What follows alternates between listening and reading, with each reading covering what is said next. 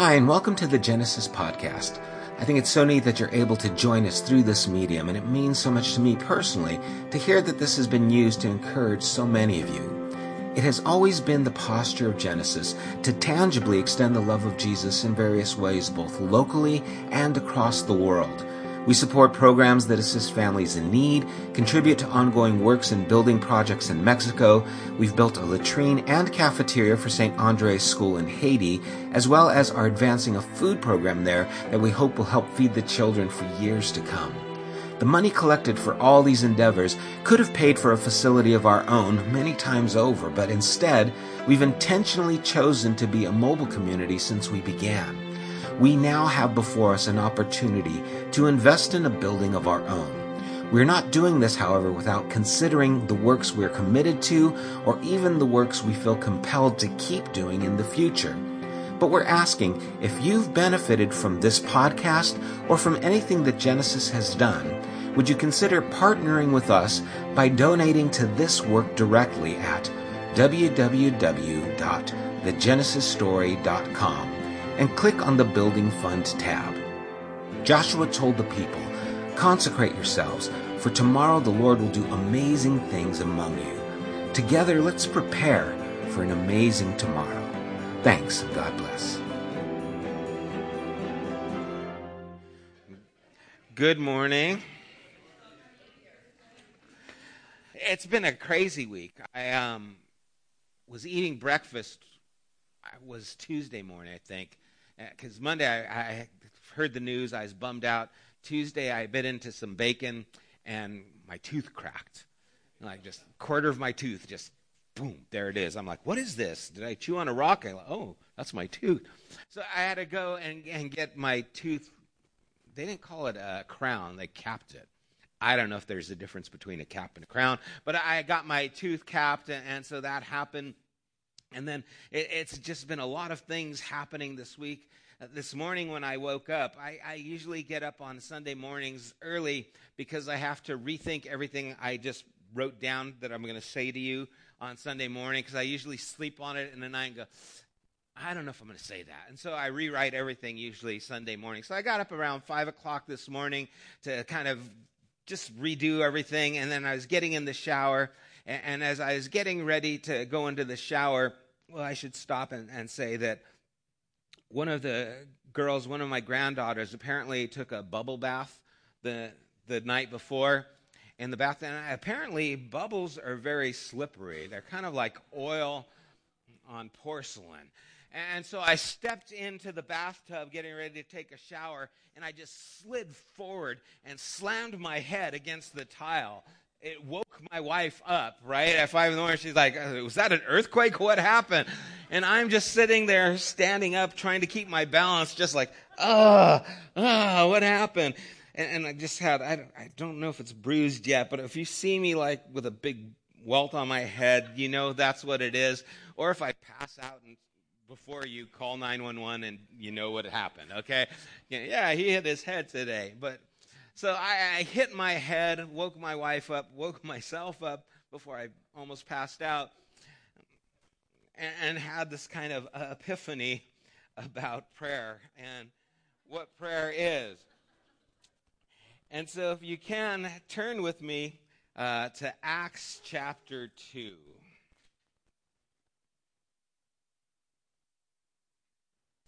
The church is born. God has chosen to use people to continue developing what Jesus was promoting. It's interesting that Jesus, throughout his ministry and what we have in Scripture, doesn't really talk about salvation or leading someone to salvation. He talks about the kingdom of God. He talks about people becoming a part of the kingdom of God. And then later on, Paul starts talking about salvation. And really, I think they're very much connected, that the kingdom of God and the salvation is working hand in hand, because it is our salvation to be a part of the kingdom of God. And in chapter 2, starting at verse 42, in the book of Acts, we say, they devoted themselves to the apostles' teaching and to fellowship, and to the breaking of bread, and to prayer. Everyone was filled with awe at the many wonders and signs performed by the apostles. All the believers were together and had everything in common. They sold property and possessions to give to anyone who had need. Every day they continued to meet together in the temple courts. They broke bread in their homes and ate together with glad and sincere hearts, praising God and enjoying the favor of all the people. And the Lord added to their number daily those who were being saved. There's so much in this passage, but there's a couple things that I really want to pull out. And one of them is the word that's used for prayer in verse 42. Because actually it is the breaking of bread and the prayers. If you have an English Standard Version or some other new translations, it actually translates it correctly. Which is interesting, because we just say prayer. They devoted themselves to prayer. It's like, okay, yeah, prayer. It's some kind of talking about God. But when it says devoted to the prayers, questions come up, right? Like, what question? Like, what prayers, right? Don't you want to, like, well, what prayers are those?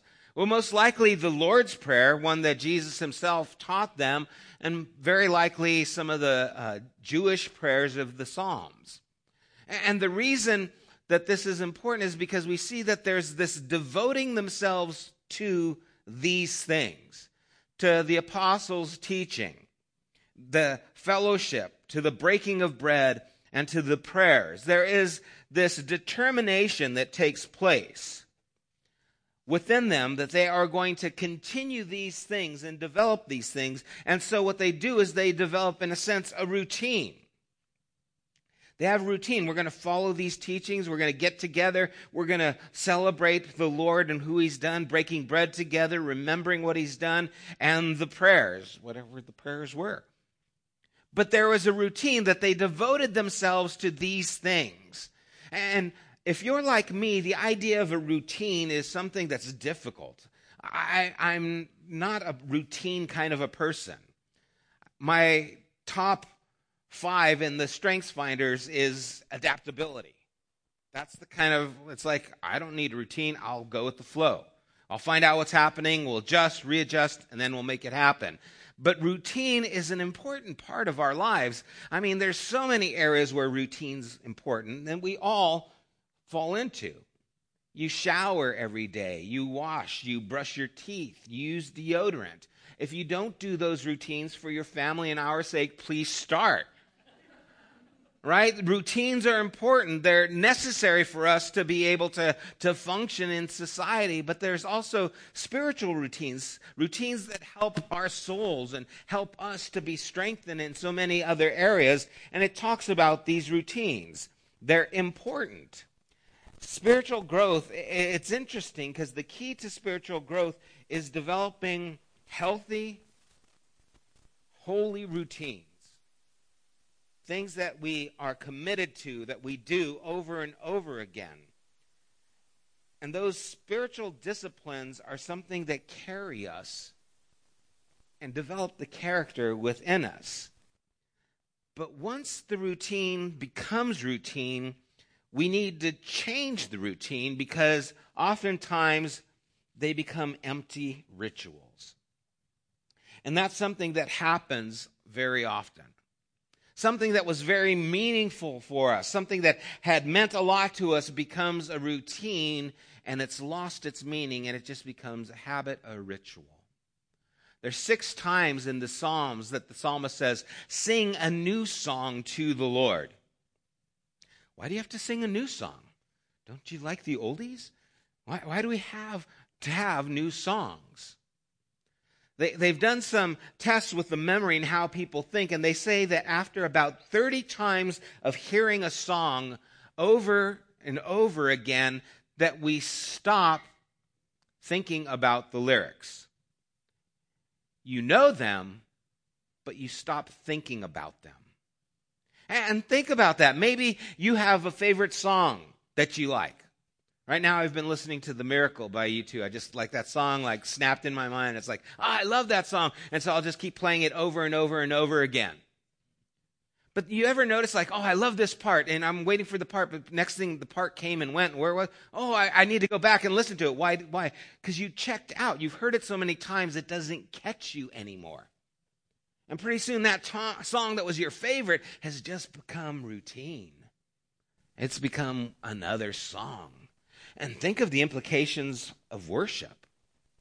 When we sing a song over and over, and pretty soon, it's like we're lip syncing. We can say the words, but we can be thinking about something else. Where that song one time gripped our hearts, brought us to tears, and now we sing through it as if it's just another song. And sometimes we become aware of these things when an event happens in our lives, a tragedy. Something that brings us to our knees or causes us to have just more focus. And all of a sudden the song comes back to life again because this event has shaken things where our focus is regained. And so the problem is we need routines, but we don't want routines to become mundane. We don't want them to become something where it's just the actions that we go through, but we need to go through them. And it's important that we recognize these things. And what happens if we don't sing a new song, if we don't own the song, then it never really owns us. And I was thinking, what a tragedy it is that most of the words we use to worship God are written by someone else and not by us. I'm not saying you have to be a songwriter, but wouldn't it be great if you were able to worship God with your own words, with something fresh that is from your own heart daily? That we are able to give of ourselves to the Lord in this way. But that's the difficult thing, is living with this. I have to be in a routine. I have to pray, but I don't want my prayers to become routine. I saw a TED Talk by a brain scientist. I didn't know there were such things, but there's brain scientists, okay? Her name was Jill Taylor. And Jill had studied the brain and the effects of mental illness because her brother had some mental illnesses, and so she was very intrigued to try and bring help to him, why he couldn't enjoy life like she could because of how his brain functioned. But then one day, Jill had a stroke. And as she had the stroke, she started getting up and wasn't aware that she had a stroke, and then all of a sudden she saw her hand, and her hand was like a claw. And she's like, well, that's weird. What's going on? I wonder why that's happening. And then there was this other part of her brain that would say, today is wonderful. This is a beautiful day. I can't believe how glorious the sun feels, and it's just marvelous how wonderful this day is. I could just stay here all day. And then all of a sudden she'd come back and she goes, no, you can't stay here today. You've actually got to go to work. And she goes, okay, I've got to go to work. But then she found that she couldn't go to work because she couldn't function. And then at some point she realized, I had a stroke. And she says, from a brain scientist, this is like I'm an experiment trying to figure this out. And so she's like got this analytical mind trying to understand what's happening, being aware of what's happening, but being who it's happening to. And she's like, this is a marvelous thing. This is a terrible thing, right? She's living in this thing. And so as she's thinking, I had a stroke, she goes back into this place of just, you know what? This is good. I don't need to go to work. Life is wonderful. And she's having this euphoric sensation and these thoughts. And then it goes back and says, you need to get some help. You're not good. You need to make a phone call. So then she goes, okay, I'll go to call my work. And then she goes and she can't remember the number. And then she slides back out again and says, it's okay. You don't need to worry about it. Everything's fine. This is wonderful. She has this feeling of everything's good. And then she slips back in. You need to make a phone call right now. This is important. So she goes to her desk where the cards are, but she looks at the card where her number would be, and she can't read it. It's all just pixels. It doesn't make any sense. And so she's thinking, this is bad. I can't do anything. But then she slips back out again, and she starts just kind of being in this, altered state, and everything's good. But she finally focuses and is able to see the numbers on the card or what it looks like, and then associate it with what it looks like on the phone. And so finally she calls her work. And her assistant answers the phone, but when they answer the phone, his voice sounds like... She said he sounded like a golden retriever.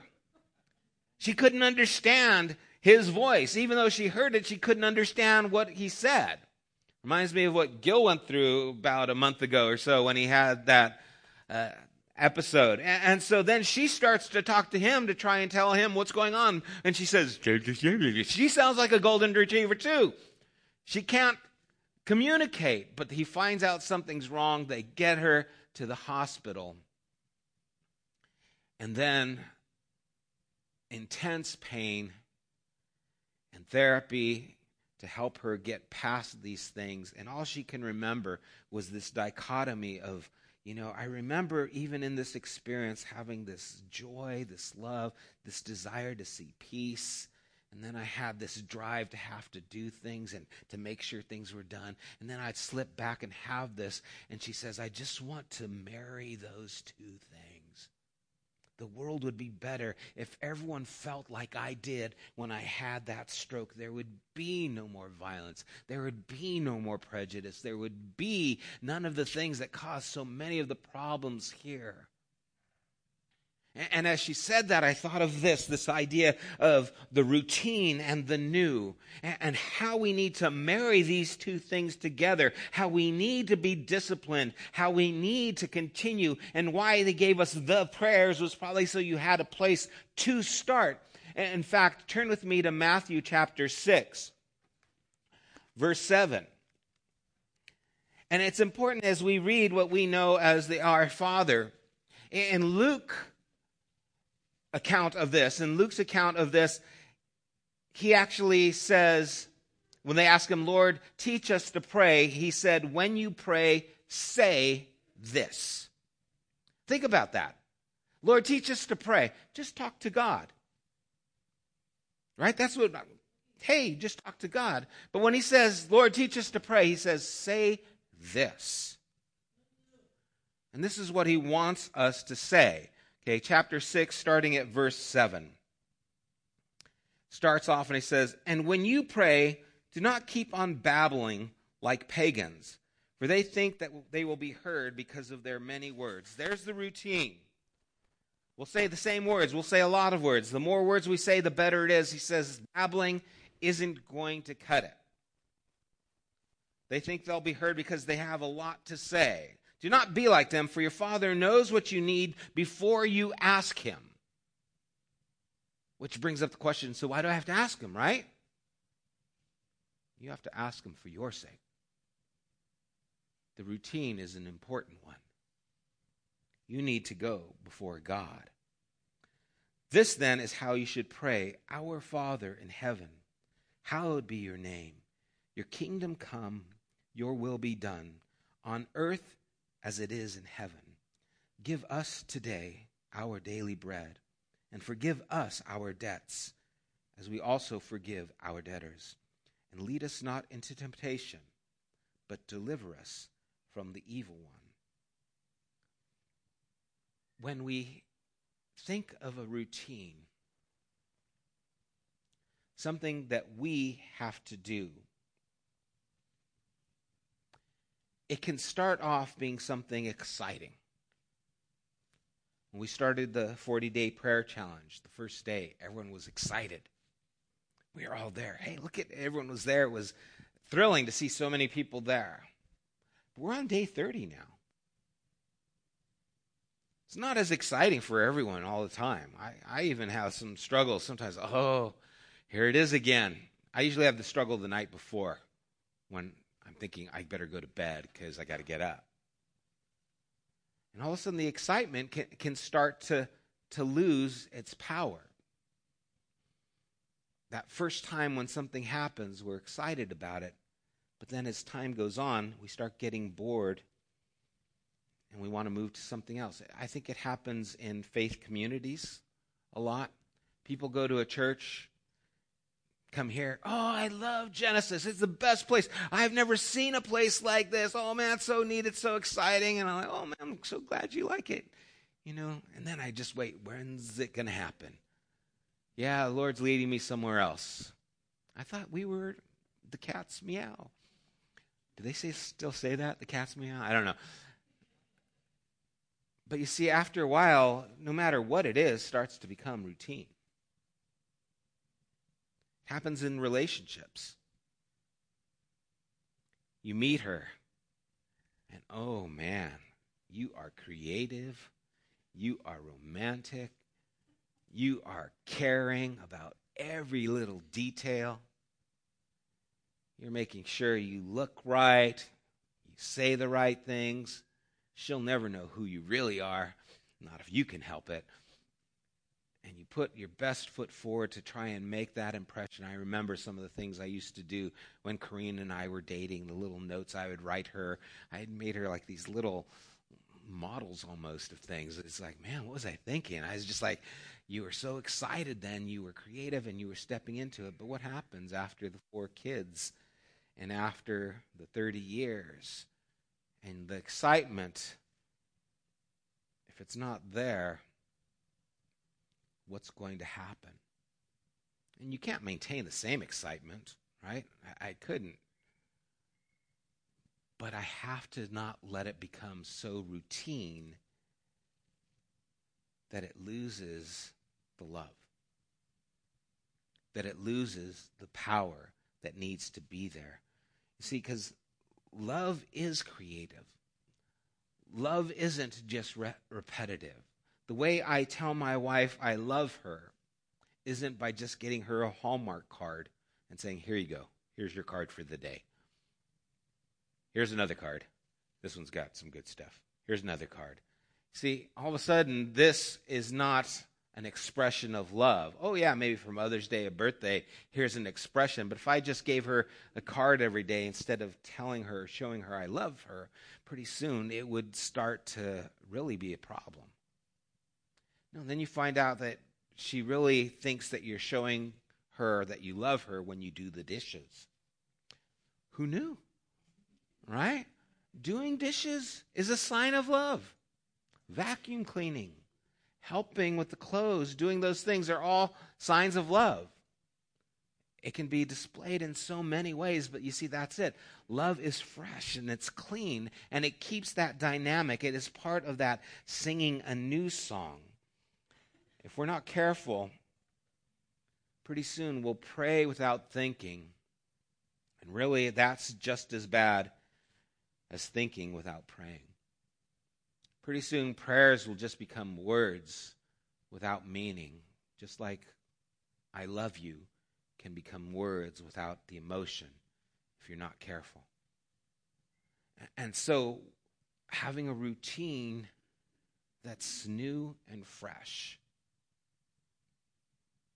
that's where it needs to be married. That's where we need to step in to this area.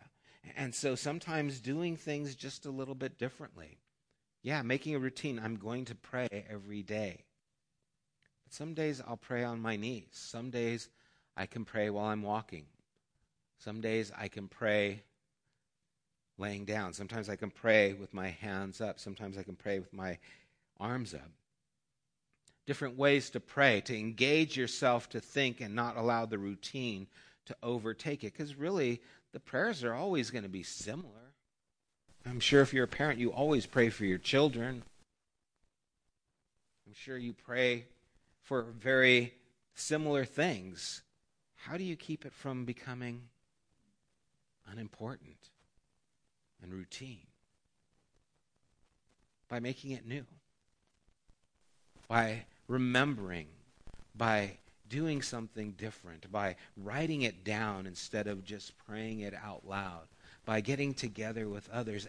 And this is something that stood out to me in this prayer that Jesus tells us. Say this. Whenever I used to think about the Lord's Prayer, forgive us our sins, give us this day, I always felt like it was just me, like, give me this day my daily bread. Forgive me my sins. But it's communal. It's not an individual thing. Just like He is the vine, we are the branches, is talking about His people, not just you individually. This prayer is also communal. Notice that He's not saying when you pray, just you say this. You're to say, Our Father, who art in heaven, right? Give us this day. So you're not asking just for yourself for the daily food. Who's the us? Is it the church at large, all over the world? Is it our community? Is it our family?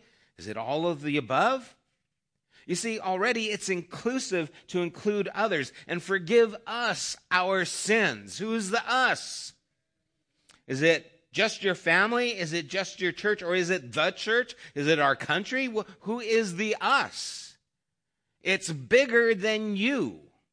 And I think one of the reasons that prayer can become mundane is because we make it so personal that we don't share it with anyone.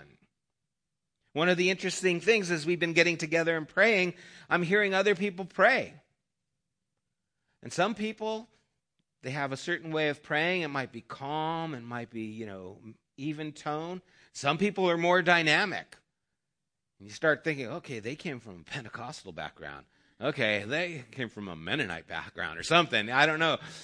And you start seeing the personality of the person coming out, and pretty soon it's different because you don't know how someone else is going to pray. But the us is supposed to be there. It's not just an individual that He's talking to. It is the collective that He's talking to. He's trying to help us see the diversity and the importance in these things, that we do them together, that we pray together, that we connect to one another. It's even connected to Thy kingdom come, Thy will be done on earth as it is in heaven. You see, there's this invitation in the prayer that we are a part of what God is doing, and so it takes all of us to get there.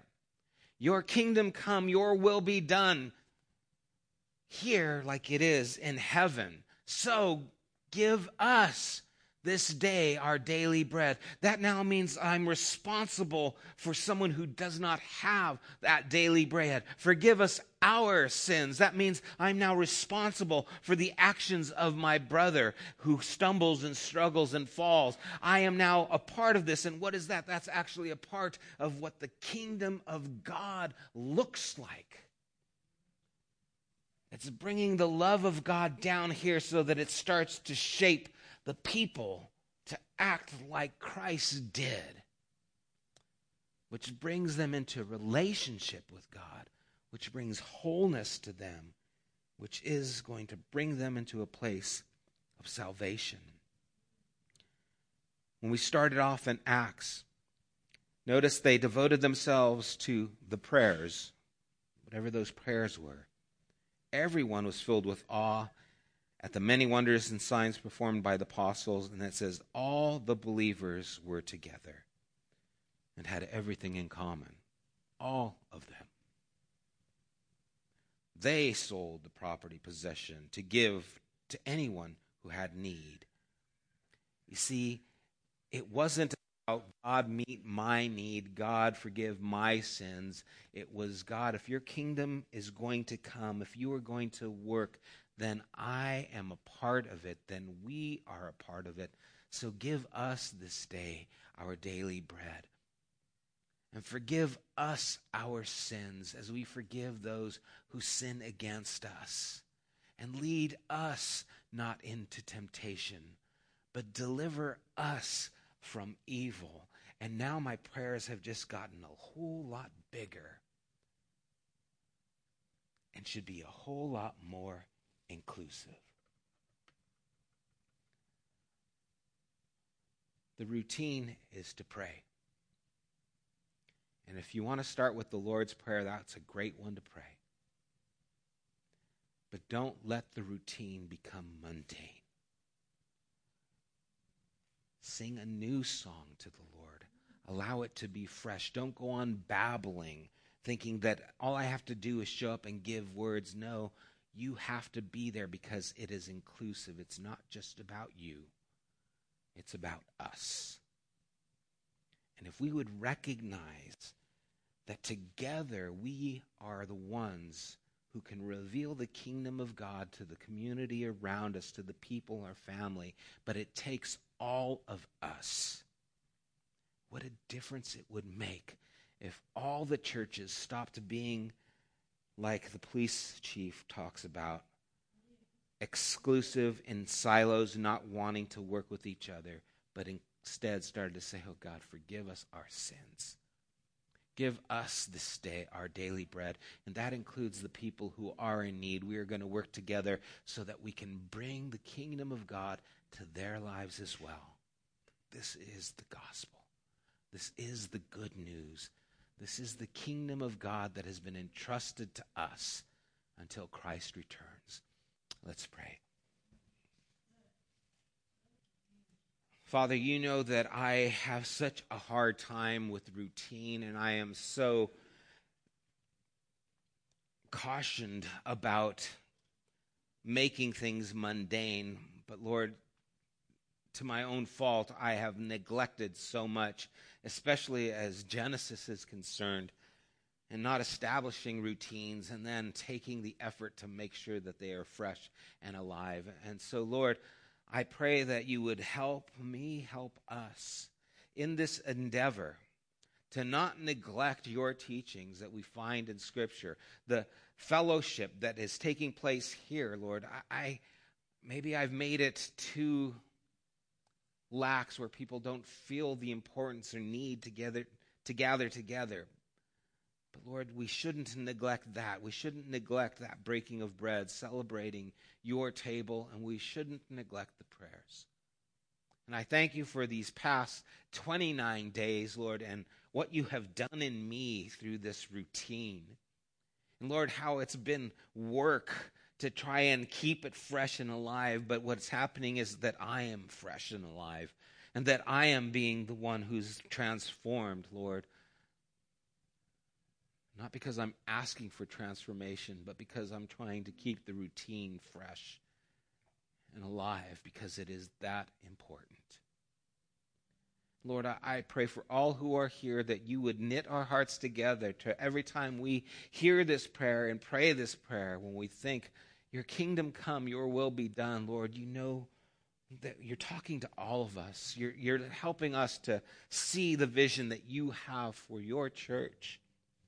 And when we say, give us this day our daily bread, Lord, might it extend beyond our table at home. Might it extend to this community here at Genesis. And might it extend to this community here at Upland. And might it extend to the children who are in Mexico. And might it extend to the children who are in Haiti. Might it extend to the ends of this earth, Lord, because it is our desire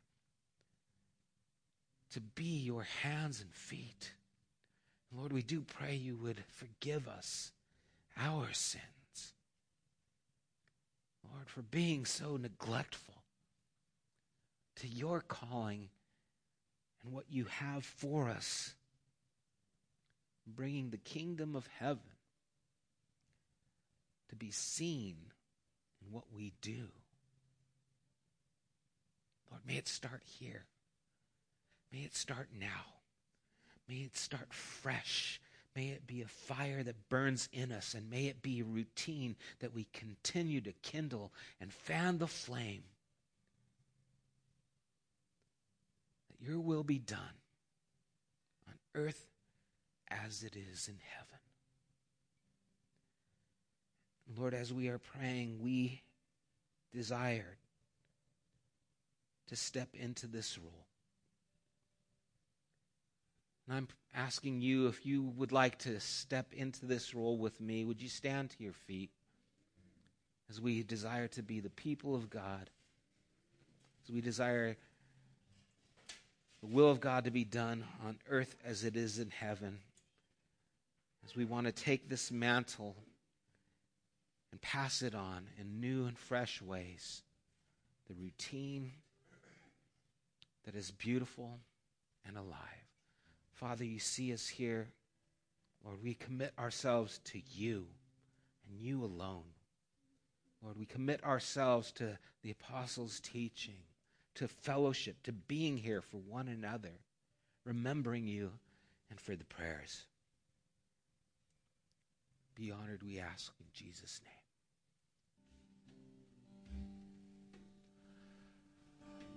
Our Father, who art in heaven, hallowed be thy name. Thy kingdom come, thy will be done on earth as it is in heaven. Give us this day our daily bread, and forgive us our trespasses as we forgive those who trespass against us. And lead us not into temptation, but deliver us from evil.